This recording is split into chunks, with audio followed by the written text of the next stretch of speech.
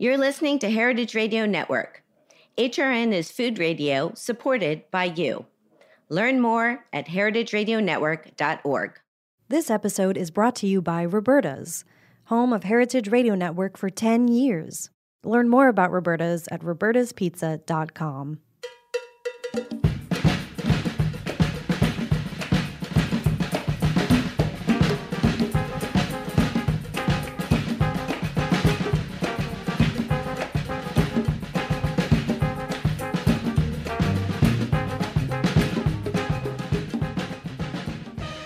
Well, hello. Welcome to All in the Industry on Heritage Radio Network. I'm your host, Sherry Bayer, and it is Wednesday, December 7th, 2022, and this is our 342nd episode of this series, which is dedicated to behind-the-scenes talent in the hospitality industry. Today, we are back at our studio in Bushwick, Brooklyn, in the backyard of Roberta's. And I'm so excited to have my guest who's joining me. He is an outstanding Austrian-born and hotel-bred chef, and I will introduce him fully in a moment. First, as I do in every show, I will start out with my PR tip. Then later, we'll have my speed round game, industry news discussion, solo dining experience, and the final question. As the founder of Bayer Public Relations, I'm going to tip the show off with my PR tip of the week. So today's tip is to let our travels inspire us. Yes, the world is full of beauty and magic that can fill our souls and give us purpose as instantly as a New York minute, if we are open to it. Traveling to new and exotic places can not only bring experiences that will inspire, but create memories for a lifetime. So let's give it a go and grab our passports and see what life has in store for us, both near and far. The wonders of the world await. That's my tip today. Okay, I'm really thrilled to have my guest joining me here in the studio. It is Marcus Glocker. He is the chef and partner at Coleman, a contemporary French restaurant where he blends Parisian creativity with Viennese tradition in an iconic nomad location. And he recently received 3 stars from the New York Times.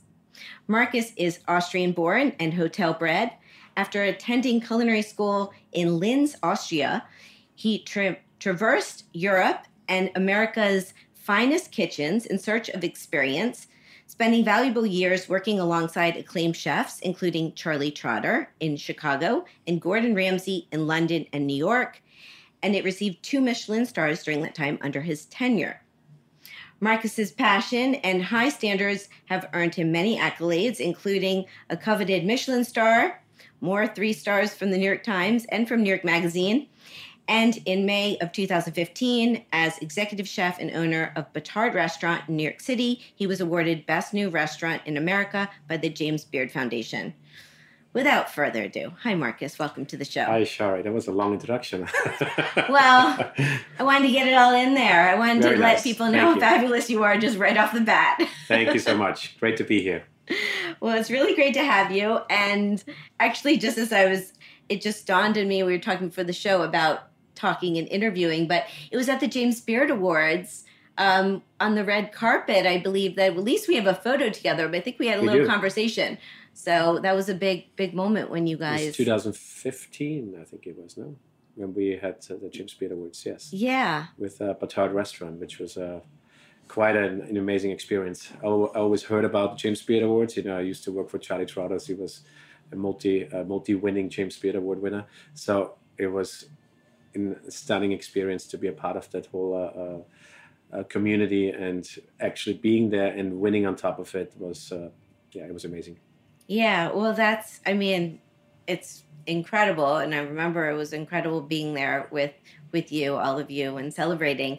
But we're jumping ahead a little bit. So let's go back to the beginning. I always like to start with my guests and find out how they got into the industry. So you want to take us back a little bit to this hotel background? Yeah, so my family, my aunt has a hotel, as you can picture it in Austria. It's basically on the mountain. There's a couple of cows around. There is about 60 rooms in the hotel, and it's very traditional. There's live music. It's really a picturesque Austrian kind of hotel. It's very traditional. It's nothing fancy. It's like my aunt in the kitchen. There's maybe 1 or 2 other people in the kitchen, and they were serving about 200 people a day. And I was lucky enough to work there on my holidays at a very early age, to be a part of the service team. My grandfather was, brewing beer, and my aunt was cooking, and I was helping out to serve beverages and selling breads and all the kind of things. And at the same time, I helped out as well all around the building as well, so to see all the aspects of the hospitality industry. My aunt they had no kids, so they proposed to me when I was 18 years old to take over the hotel, and I said, hell no. I was not seeing myself with 18 years old somewhere in a mountain running a hotel. So I just, I wanted to experience the world. I wanted to see new places, and then I started my journey of moving to Germany, London, and many other places. Amazing. What was a highlight of the European restaurants or places you worked in? I did my military service. That was mandatory in Austria. So after that, I actually left. I just did my apprenticeship in Austria, which was in a place called Ramada Hotels back in the time. It's a very, as you know, here in the US, it's a very simple hotel, but everything was cooked fresh at the time, and it was really like at a Russian executive chef, I remember. Yechko was his name. He was ruthless in the kitchen, let's put it this way, but he taught us a lot, and he sort of gave me the appetite to learn more. And when I finished my military service, I went to the Hotel Vier Jahreszeiten in Munich, which was at that point one of the best hotels in Germany, which had a Michelin-star restaurant in there as well, Walter Spiel. And so that's how my journey started. The first time I saw caviar, the first time I saw foie gras, those kinds of things. And the chef there, Andreas Meyer, really nurtured me. He took me under his wings, and he taught me for 2 years, and then he sent me off to the next person. And that was sort of a journey I had until I was working with Gordon Ramsay. And even then, with Gordon Ramsay, he nurtured me as well to take over at that time in New York, the London Hotel. For a while, but after that, I wanted to do my own sort of journey, and luckily, I found a great partner at that time, which was John Winterman and Drew Nieporent, to partner up to open a restaurant called Batard. Amazing. I have to back up again quickly, that was fast, though. No, that was wonderful. But we have to talk a little about Charlie Trotter. Yes, absolutely. Because I worked there. I think you know that. Of course. I was a server there in 1997, 96, 97. And you were there in the early 2000s? Yes. Okay. Was that before or after Gordon Ramsay? I worked twice for Gordon Ramsay. All in, I was working for about 10 years for him. Okay. The first time I was working, we opened a place in London called Claridge's Hotel, Gordon Ramsay at Claridge's, which was absolutely amazing. And then I left and I actually went back to Munich, did a stint with Eckhard Witzigmann, the only 3-star chef in Germany back in the time. And then I always wanted to go to Charlie Trotter's, but it was very hard to get the visa, and Charlie was not very easy to take somebody on from Europe at that time either. So he made me fly over there 3 times. Wow. I always love to tell this story because my dad was like really saying to me like, why I'm doing this? And I said, like, I don't care why. I want to go there. I want to work there. So I flew to Chicago 3 times, to stage there twice. One time was like just to see the city. But twice he made me stage, and then he was saying to me, now I know you're serious enough to work for me. And then I actually filed all the paperwork, and actually I got over there. And there was not many Europeans working at Charlie Trotter's at that time. Yeah, I'm thinking back from my time, and there was you're right. not a single one as I can recall at that time.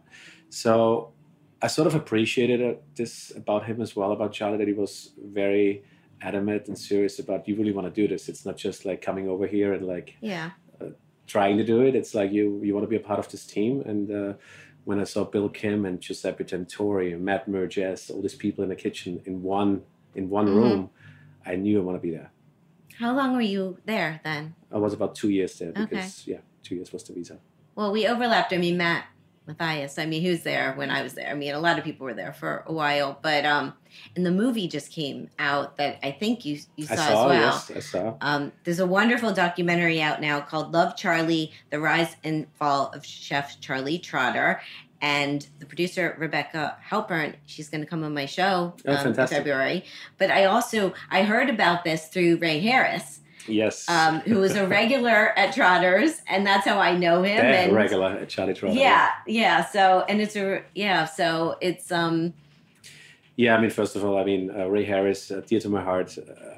I was 24 years old at the time when I was working at Charlie Trotters. That was my age too. Yeah. So from that age on, Ray Harris still remembered every single person who worked in his kitchen and moved on to do something great. And he still supports everybody to come to the restaurant, to check in, to write an email or text, hey, congratulations.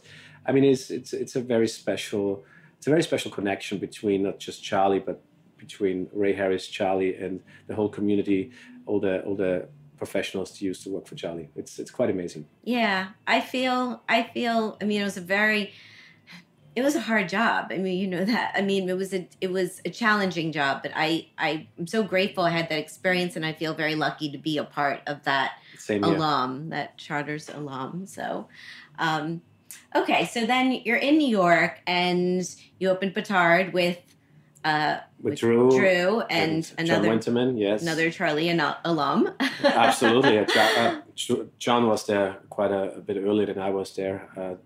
John always says like he was there in the good years. I was laughing about that, but he's we had the same sort of idea what we wanted to do with Petard, and again, Drew had this beautiful space available, and it was quite a journey as well to really put this together. It was not so much about actually the design of the restaurant or like the real concept. It was really about service, great food, great wine. And let's make this as good as we can. And that was the concept. And it really worked out. Yeah, it did. I mean, it was very special and very successful and wonderful, wonderful what you guys brought to Tribeca. And then you were also, for a time before the pandemic, also working with Augustine.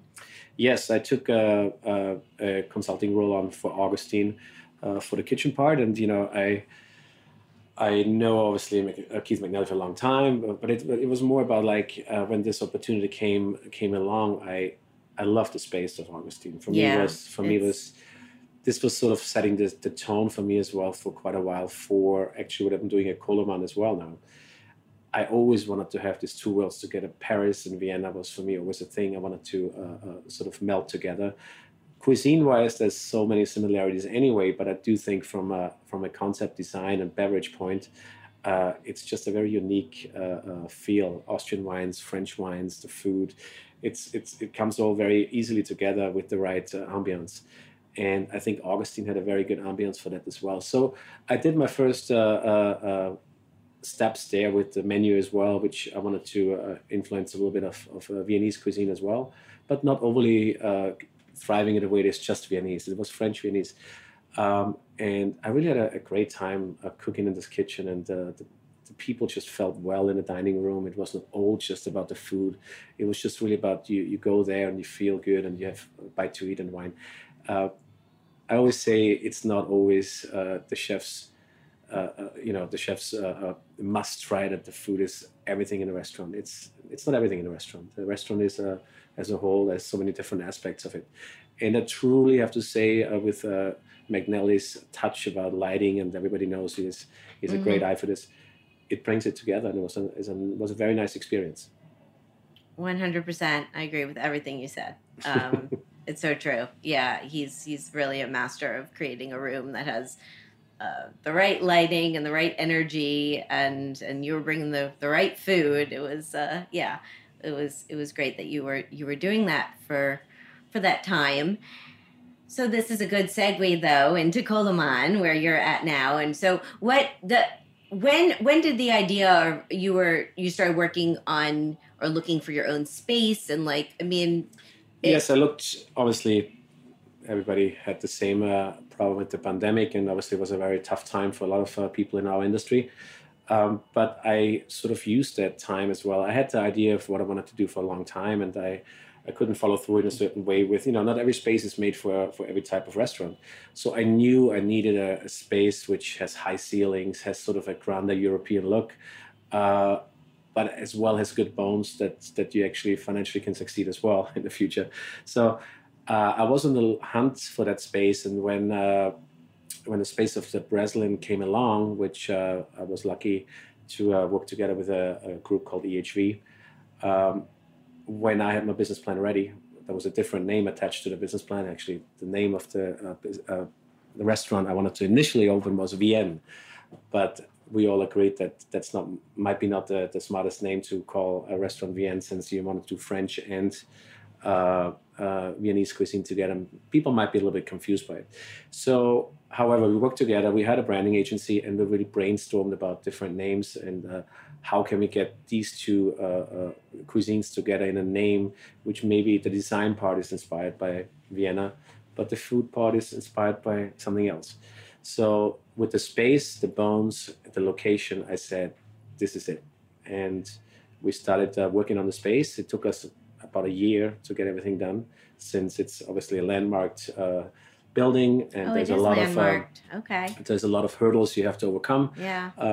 But it's, again, that's the character of New York. That's an old building. That's what I wanted to restore the ceiling, to keep some sort of a flair to the space, which everybody pretty much enjoyed, even when they went to Breslin back in the time. It was always a great space to hang out. A lot of industry people came there, even after service, have to beer together and brainstorm and talk. And that's sort of that feeling I wanted to recreate in the space, with obviously a different kind of food and different kind of concept. But that was the target. And then obviously we had the lucky moment that Katja Scharnagel, our new beverage director from Le Bernardin, she was in the market. So I said, okay, we need to get Katja on board, since that would be the missing link for the concept as well. So she's just phenomenal in French wine and in Austrian wines specifically. So that being said, the concept came together from a beverage standpoint, food standpoint, and design. Yeah, no, it all makes sense. And I mean, having gone and dined there and had a fabulous meal, dinner, and the space is wonderful, and I love the open kitchen, or the seeing the pass. You don't really see, not totally open kitchen, but kind of see in there a little bit. But I would say, when I walked in, having been to the Breslin, the space to me was unrecognizable as the Breslin. Like, you really changed it up. And I thought that was amazing that, it's still, as you said, it had the bones, but you were able to really create a new restaurant. Yeah. And the location, Nomad, fantastic. So it's awesome that you found this spot. Going back to the name Koloman, what does it mean? So Koloman is actually Koloman Moser used to be the founder of one of the founders of the Viennese Secession, or Wiener Werkstätte, which was Gustav Klimt and Hoffmann, and that was a design movement in the late 1800s. And we basically used that sort of design element for the space as well. All the wallpaper, we have all the lighting came from Vienna. It's the same design, the original design, just built for us again. Neat. There's about 52 lamps in the whole space, which are all niche and corners, and the lighting is perfect. But the design of the actual lamps is sort of the original design of Koloman Moser. And so if that gives it, that certain touch, that's what we went for. Well, that makes sense. And for people who need a visual of what we're saying, it's a K-O-L-O-M-A-N, Koloman. Yeah, it's not necessarily the easiest name that is out there, but it's sort of like I wanted to be a little provocative as well with the name. Yeah. That might be people might recognize the name and people will remember it. Yeah, I think it's great. Okay, let me ask you my question from my last guest, because this kind of ties in here. On episode 341, I had on Ben Leventhal. He's the founder and CEO of Blackbird Labs, a new loyalty, membership, and payments technology company. And he's also the co-founder and former CEO of Resy and the co-founder of Eater. So he kind of knows stuff about restaurants. Sure. So his question is, how does the clientele in Nomad differ from the clientele that you previously had in Tribeca, as well as other neighborhoods? Does the neighborhood inform the way you design the menu, space, the style of service? And if so, how did you use Nomad to form your new restaurant? It's a good question. It's a very good question. I mean, I'm a big believer. If the product is good, people will come to you. It's mostly doesn't really matter where you are. If the product is really sensational, the people will travel to you. I mean, we look at Montrachet from Dronipro back in the time. He opened a sensational restaurant at that time, and people traveled to Tribeca, which was at that time not necessarily the best neighborhood. And I do think that comes to this day. I think it's true. If the product is good and you have something to sell which people want, people will travel to you. The only thing I would say is very different is like you have to position yourself which clientele you really want to attract in the demographic. So Nomad is quite young right now. It's very fast paced. It's very busy. There's a lot going on the streets. There's a lot of walking business as well. So that's maybe sometimes a little bit challenging to get like the real diner who wants to have 3-4 courses to the person who is just popping in for a glass of wine and wants to have some oysters. But again, that's the beauty of us to figure this out as the service team to bring these two worlds together and like still make it still make it feel good for either way of the diners. You know, that's sort of the way I see it. However, I do love the Nomad area because it was sort of a little rough around the edges back in the time. During the pandemic, actually, it got rough again. Yeah, and it's interesting you say that because I remember when I moved to New York in the 98, and those early years, that neighborhood was, it wasn't what it is today. And the pandemic, it did kind of revert a little bit, but there's a lot of amazing restaurants and hotels, and I mean, it's a very beautiful, wonderful, happening neighborhood. Absolutely. My thinking was this, like Ace Hotel 11 years ago, or was it even more than that, when they opened up? Sounds around right. Something like that. So I thought they put Nomad, the area, on the map. They really did. After that, the Nomad Hotel came, and after that, many other restaurants came. And I thought, like, during the pandemic, this was all gone. Mm-hmm. And I thought to be a part of this neighborhood again, to really elevate this again, which is now the Net is taking over the Nomad. We took over the Breslin space. There's Andrew Carmelini opening something around the corner as well. Jose Andres across the street. Yeah. The Virgin Hotel. I think the whole area is like ready to accommodate all guests and businesses again. And it's just very exciting to be a part of that. Yeah, no, absolutely. So talk a little about your menu and what's been popular signature dishes, or I mean, it's all your soufflés and your it's fantastic salmon and croûte. Am I saying that right? Yes, you are. Yes. Yeah, the menu was something I wanted to have a little bit of technique in there, and I want to have a little bit of fun doing things behind the scenes as well. But at the same time, I wanted to be very, very clear and focused on like not putting myself on the plate as a chef. I wanted to make sure that if people have a good time and they come back for dishes they want to see again, for like the soufflé or the soufflé for two for desserts. The salmon en croûte is not the salmon en croûte you expect. It's a fun way to put this together, but again, it's not intimidating. It's something recognizable and people feel comfortable eating that. And that was a very big factor for me putting this restaurant together. It should not be intimidating to go to Koloman and see like, do I have to dress up, or should I dress down, or can I eat it like this, or do I have to ask somebody how to eat it? It was very important for me. Everybody can be themselves, and that's a part of the whole concept as well. So when we have like the schnitzel on the menu, the schnitzel is, it's an Austrian classic. Everybody does it. But again, it's a very difficult dish when you do it the way we do the Koloman, in clarified butter fried, shallow fried in clarified butter. We have the potato salad just made before service, every day fresh, never goes into the fridge, so it preserves the flavor, gets freshly done the next service. There's a lot of work going into very simple dishes, but I believe what I was very proud when I read the New York Times review was that actually Pete Wells, I think he saw that aspect of how simple the food was, but he saw as well how much work we put into it. and that was very very nice to see. That's amazing. No, congratulations. It was a really wonderful review. You've gotten a lot of really wonderful reviews and well-deserved. And I don't know. For some reason, the salmon dish does it. Tell me if I'm wrong, but it reminds me a little like if there was an influence from Trotters from that dish. Yes. I mean, there's a lot of influences from a lot of different chefs I used to work for.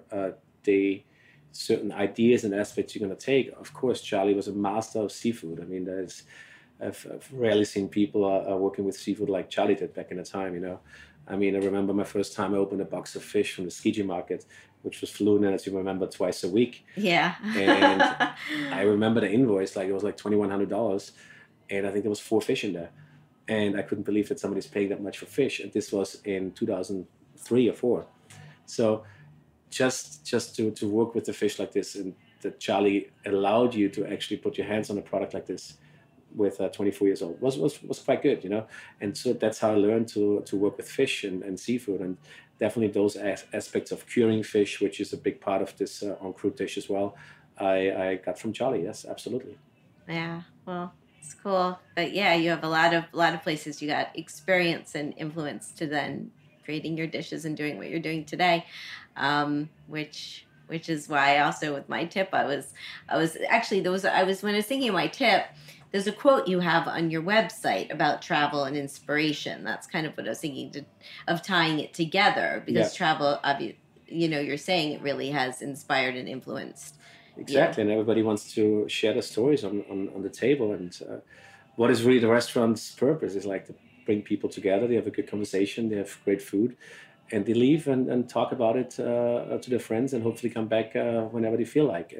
And exactly that essence of a restaurant we wanted to create again. Yeah, it's wonderful. What before we take a break, like what advice would you give to someone who wants to be a chef or restaurateur and have their own place? It's difficult, but you know, it's hard times right now in the hospitality industry. There's a lot of curveballs left and right, but I romanticize the hospitality business the same way as when I was 15 years old. And, you know, I'm over 40 years old now. I still do it. So it's a longevity. It's you have to work on it for a long time to get to the point where you want to be. And it's, again, everybody says it's a marathon. It's not a sprint, but it is a marathon. And if you stick to it and you're going to work hard, it will come. Great advice. And on that note, let's take a little break. Great. We will come back. We'll play my speed round game, talk some industry news, have my solo dining experience, and the final question. So stay with us. This is All in the Industry on Heritage Radio Network. When we say Heritage Radio Network is listener-supported radio, we mean we can't make the episode you're listening to right now without your donations. Keep All in the Industry on the air and help us reach our 2022 fundraising goals before December 31st by donating to HRN today at heritageradionetwork.org/donate. Every dollar amount helps fund this show, as well as 30 other HRN podcasts. And as our gift to you, when you donate $90 before the end of the year, you'll receive a limited edition shirt designed exclusively for HRN listeners by graphic artist Chema Scandal. Help us reach our year-end goals by making a tax-deductible donation, either as a one-time gift or as a monthly sustaining contribution at heritageradionetwork.org/donate. All donors become HRN members and get first notice of special events and Food Radio Insider News updates. We thank you for your support. This episode is brought to you by Roberta's, home of Heritage Radio Network for 10 years. Roberta's was founded in Bushwick in 2008 and has become one of the most iconic restaurants in the country. HRN made its home inside of Roberta's in 2009, and together they have become part of the DIY fabric of the neighborhood. Roberta's, the pizza restaurant, is open for lunch and dinner 7 days a week and serves much more than just the famous wood-fired pizzas. Their team dreams up new salads, pastas, and sandwiches on the regular. Roberta's Tiki Bar is alive and well in the back garden, serving up frozen drinks in the summer and hot toddies in the winter. Stop by the bakery and takeout spot next door for fresh breads, sticky buns, and pizzas to go. But Roberta's also extends beyond Bushwick, with multiple locations in New York City and now in Los Angeles. You can also find their frozen pies in grocery stores around the country. The spirit of Roberta's, like Heritage Radio Network, is everywhere. Here's to many more years of pizza-powered radio. Learn more about Roberta's at robertaspizza.com. Welcome back to All in the Industry on Heritage Radio Network. I'm your host, Sherry Bayer. My guest today is Marcus Glocker. He's the chef and partner at Koloman in the Nomad neighborhood of New York City, and it is time for my speed round game. So what this is I'm going to name a couple things, and you get to pick your preference, such as chocolate or vanilla. Ready? Great, let's do it. Okay, here we go. Eat in at home or eat out at a restaurant?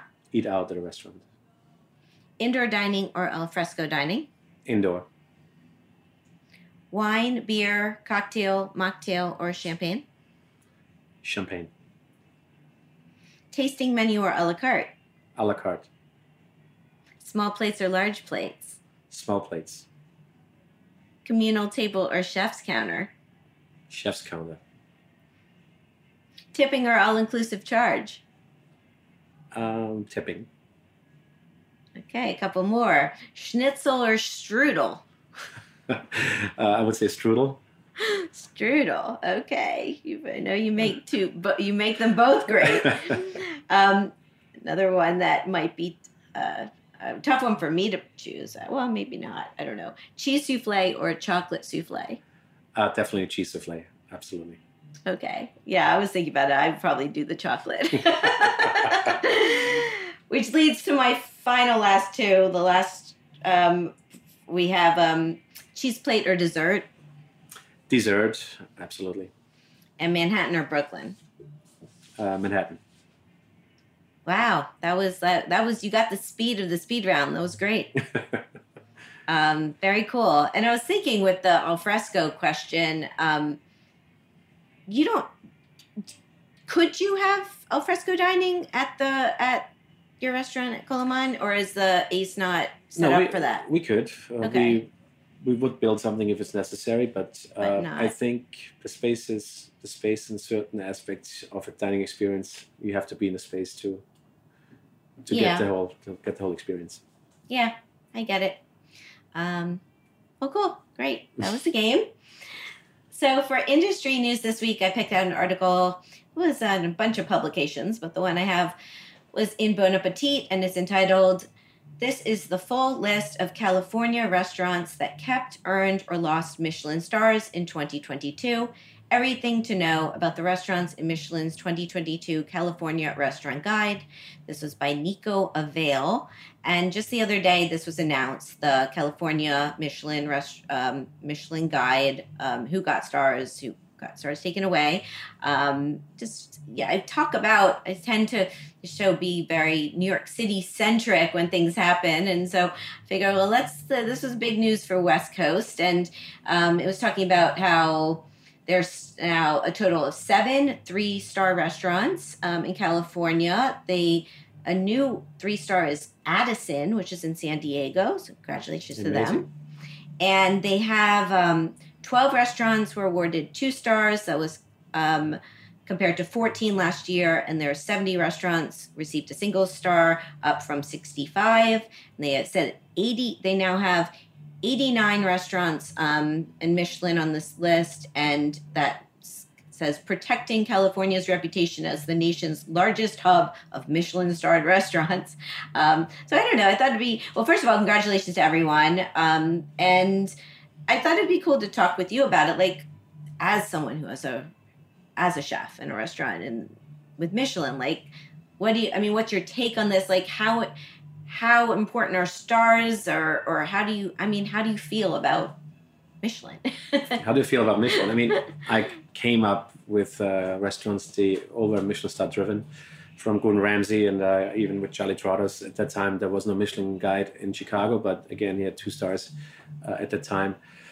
Eckert Witzig won 3 stars. I always cooked in Michelin star kitchens, but not necessarily just because they had Michelin stars. I knew there was a certain standard attached to it, and I think that's what chefs are looking for is when you are a young chef and you want to work in a place, what's the standard attached to the stars, and who's telling you this restaurant is good.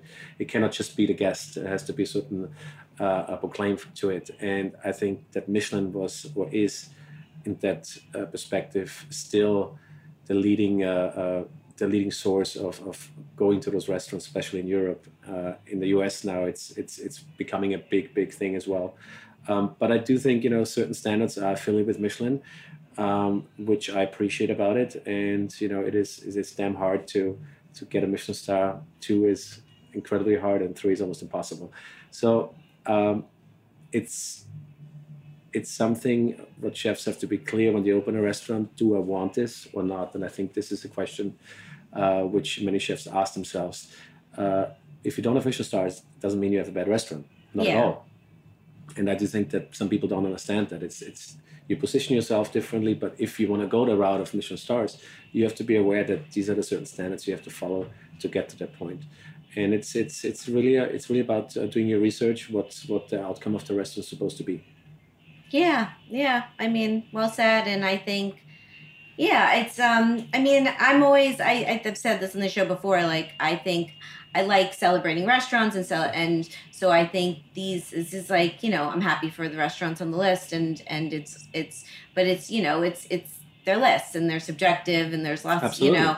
So, and I also just want to note, they said they have Michelin introduced green stars, and that it's an award that recognizes the culinary excellence with outstanding eco-friendly commitments. And I thought that was a cool thing. They said they introduced, I think in 2020, that they're now giving as an addition to the red stars. Because I think that's tremendously important now. Yes. Moving forward now, I mean, it was Blue Hill started everything up here in the New York area, and I think it's such an important thing that we're really going that route. Sustainability is not just a word; it's really important in our business to follow through on that.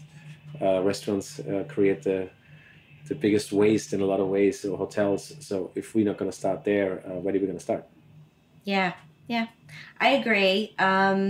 So people can check out this list. I'll give a couple shout outs to Manresa and Los Gatos, David Kinch restaurants, he's announced that is closing at the end of the year or moving on, but he's on the 3-star list. And Atelier Kren, San Francisco, Dominique Kren's restaurants, 3 stars. And Naka in Los Angeles, Nikki Nakayama is 2 stars. And I'm selfishly giving myself a little plug with that as well, because I have a big announcement that I'm segueing into, which I've been holding back talking about now for over a year, almost like a year and a half. I've been working on a project, and it's a book coming out in the spring, and it's called Chef Wise: Life Lessons from Leading Chefs Around the World, and it's with Phaidon. They're my publisher. And the chefs I just named are part of this book, and I have 117 chefs around the world that I have curated this book with, gathering their advice on different topics between philosophy, inspiration, business, cooking.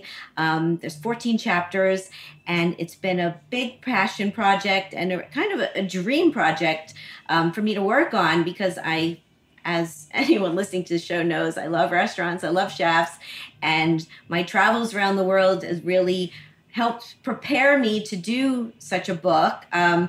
Because there's contributors including Massimo Bottura and Virgilio Martinez and Enrique Overo all around the world, and other U.S. chefs like John George von Richten and Alice Waters.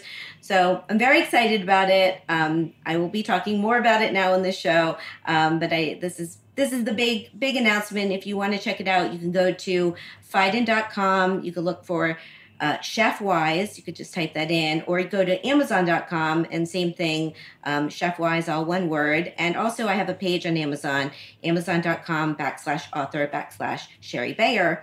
And I'm very excited about it, as you can tell. And so there you go. Chef Wise, new book. Congratulations. Thank you. It's, I just put the news out on social media, and the word is out. Can't wait to read it. Thank you. Thank you so much. I really appreciate it. So now it's time for my solo dining experience. So this week I went to a restaurant called Jupiter. Here is the rundown. The location, 620 West 50th Street, lower level, Rockefeller Center, New York City. The concept, it's a new restaurant featuring pasta and wine from regions of Italy. The owners, the team behind the restaurant King, which is in Soho. This is Chef Jess Shadbolt, Chef Claire DeBoyer, and Annie Shee, who handles the wine program. Executive chef there is Gaz Herbert. Why'd I go? Well, new buzzed about place, and I'm a fan of King. So my experience. So I had a reservation for one I think it was last Tuesday. And when I arrived, it was in Rockefeller Center, and there was a lot happening down there. And I realized they were pre-taping for the big tree lighting ceremony the next night. So apparently Alicia Keys was in the rink performing right when I arrived, and the restaurant is literally on the lower corridor, like there's windows you could see across to the rink. But anyways, there's a lot happening there. I checked in. My table wasn't ready yet, but I told them I was solo. They knew that. So I opted to sit at the bar, and the space is cool because it's like a U-shaped bar that's like the bar's on one side and then it whoops around the corner and the kitchen's on the other side. It was an interesting setup. So I was in front of the bar, like close to where I'm saying it whooped around the to the other side, and I had a really nice server help me decide what to get. I could watch him making drinks while I was dining there. I saw Annie, who was on the floor. We had a nice time chatting. I also ran into an industry friend, Sabado Sagaria, who was celebrating his birthday, and so that was cool. So I had a good experience. What did I get? I got the Carcifio al Judea, which is fried artichoke of Rome, and I got the spaghetti con botarghi di Mugin. I know I'm butchering these names. I'm so sorry. And that was with Sardinian gray mullet roe and chopped chili. And then they gifted me dessert. I got the pasticcini, which had some biscotti and truffles and candy orange in it. And also the bartender made me a non-alcoholic version of Beretta, which was very nice to have with my meal. So my take, well, the fried artichokes were terrific, perfectly fried, I guess you'd say. Squeeze some lemon on it, really nice. And the pasta was great. I'd say it's a little bit funky because it's like it has this fish roe with it. So it grew on me with every bite, and it was really delicious. And the cookies were great. I took most of them to go because I couldn't eat them all. So it was great. The ambiance, it's 140 seats. Restaurant. Again, it's a U shape, and with the open kitchen on one side and the bar on the other. It has red marble. Actually, the stool, I have to comment, the bar stool I was sitting on was like very interesting. It's a high stool, but it was like a cushion, I'd say, but it didn't have a back. It was kind of like, it was interesting. It was comfortable, but it was different than what I've seen. It was very stylish, I'd say. So the design is stylish. Perfect for dinner with friends. Interesting tidbit. Jupiter is another way to say king, and the restaurant is a part of a major restaurant U-Haul that's happening in Rockefeller Center. Personal fun fact, I recently also went to another restaurant in Rockefeller Center that's on the other side of the rink, and that is Naro, which is a Korean handshake tasting menu, and that's the team behind Attaboy and Atamix, including JP Park and Elia Park, and JP is in ChefWise. I'm excited about that. The cost of my meal was $46. That's not including tax and gratuity. Would I go back? Yes. Many more pastas and items on the menu to try. Many more desserts too. I was eyeing, they have a chocolate sorbet that looked really great. So I will go back, and their website is jupiterrestaurant.nyc, and their Instagram is jupiter.newyork. There you go. Have you had time to make it to Rockefeller Center? Not yet. But I will. Greg Beckstrom just opened a restaurant there too. I know, yes. I just saw that. It looks incredible. Can't wait to go. I feel, and I might be wrong, but I feel like that's the last of these like big new restaurants, which, big name chefs going in. But yeah, it's been amazing to see these changes. And Jupiter's only been open a couple weeks. Yeah. So Le Roc is, I think, was and the Le Roc, first one. Yeah, I went there actually. It was fantastic. Yeah, Le Roc was great. Beautiful design as well. Very Lodi on the other side.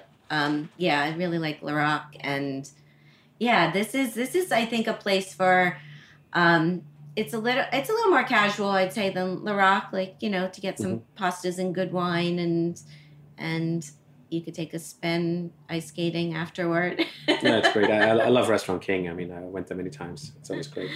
Yeah, me too. So, well, congratulations to them. And it's time for the final question. So my next guest is Carolyn Schiff. She is the executive pastry chef at Gage and Tollner, which is a historic oyster and chop house. And their history, they opened in 1879, closed in 2004, and reopened in 2021. And I've been back there, and I really enjoyed it, Gage and Tollner. And she's also the pastry chef at Sunken Harbor Club, which is the nautical cocktail bar they have on the second floor. That's kind of hidden, but it is a part of this restaurant group. So Carolyn's going to be coming on the show, and this is all the restaurants in downtown Brooklyn. So Marcus, can you please ask a question for Carolyn? Question for Carolyn. First of all, I mean, as everybody knows, I'm all about desserts, and I'm all about ending the meal most of the time with desserts, because I think desserts are the most important part in any meal I go out to.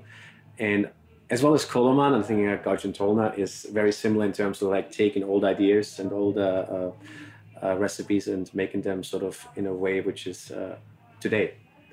And I would just like to know from her what's her thought process about the desserts she has on the menu currently, and how she developed them and brought them into now. Excellent. I will find out. Her desserts are they're great. Yeah. So are yours. I mean, it's the most important thing. I love pastry chefs because, pastry chefs had a hard time in the last couple of years, because the first thing any restaurateur did was getting rid of pastry because everything got so expensive. And I think even with Koloman, we did exactly the opposite. I wanted to have the best possible pastry chef to lead my pastry program, or our pastry program. And, it's sort of coming back, I think. People would like to see a nice dessert. And even if it's a dessert to share, it's something, it shouldn't be missed in any meal. I agree. I mean, to my speed round question, I do dessert over cheese plate, but it's nice to end the meal with a good sweet. And so I will ask her and find out. I'm excited to have her on, and been very happy to have you on. Very exciting that you came out here to Brooklyn in person. Busy guy, and I really appreciate your time, and congratulations on all your success. Thank you so much, and hope I see you soon at Koloman. Yes, I will be back. I'm due. I feel. I mean, I came with a friend last time, but which I may do again. But your bar is also very inviting in the front. We open at 4:00, your drinks, and then at 5:00 we serve food. So anytime. Are you going to start doing lunch or brunch at any point? We started brunch already, and we will do lunch as well, but probably going to be early January we're going to start lunch. But Saturday, Sunday we open for brunch, and it's a beautiful sort of Viennese, Parisian brunch. Amazing. I will be back, and thank you so much. Thank you for having me. And I will see you soon. My guest today has been Marcus Glocker. He's the chef and partner at Koloman in New York City's Nomad neighborhood. His website is kolomanrestaurant.com. Again, that's with a K. And follow him at Marcus Glocker. Also all K's. There's something with that. I'm saying Marcus with a K. And at Koloman NYC is their social media. And you can follow me at Sherry Bayer at Bayer PR and at All Industry. My Facebook page is All in the Industry, and my websites are BayerPublicRelations.com, SherryBayer.com, and AllInTheIndustry.com. All of our shows are archived at heritageradionetwork.org. We are also on iTunes, Stitcher, and Spotify. Thanks to my engineer today, Armin. Thanks again to Marcus. So next week, I actually have a special on the road show that's going to be covering the Worlds of Flavor conference in Napa, which I was at in November. And the theme was Africa and the World. And I have 2 interviews for that show. It's going to be with Pierre Thiem and Zoe Ajonia. And then my show, then I'm taking a break for the new year and holidays. And then my show with Carolyn Schiff will be on January 11th. So stay tuned next week. There is a new show, but just like, so you know, my show with Carolyn's not till 2023, which is hard to believe. We're almost at the new year. And thank you for being all in the industry. I'm your host and producer, Sherry Bayer. I'll be back with the show next week. Take care. Bye.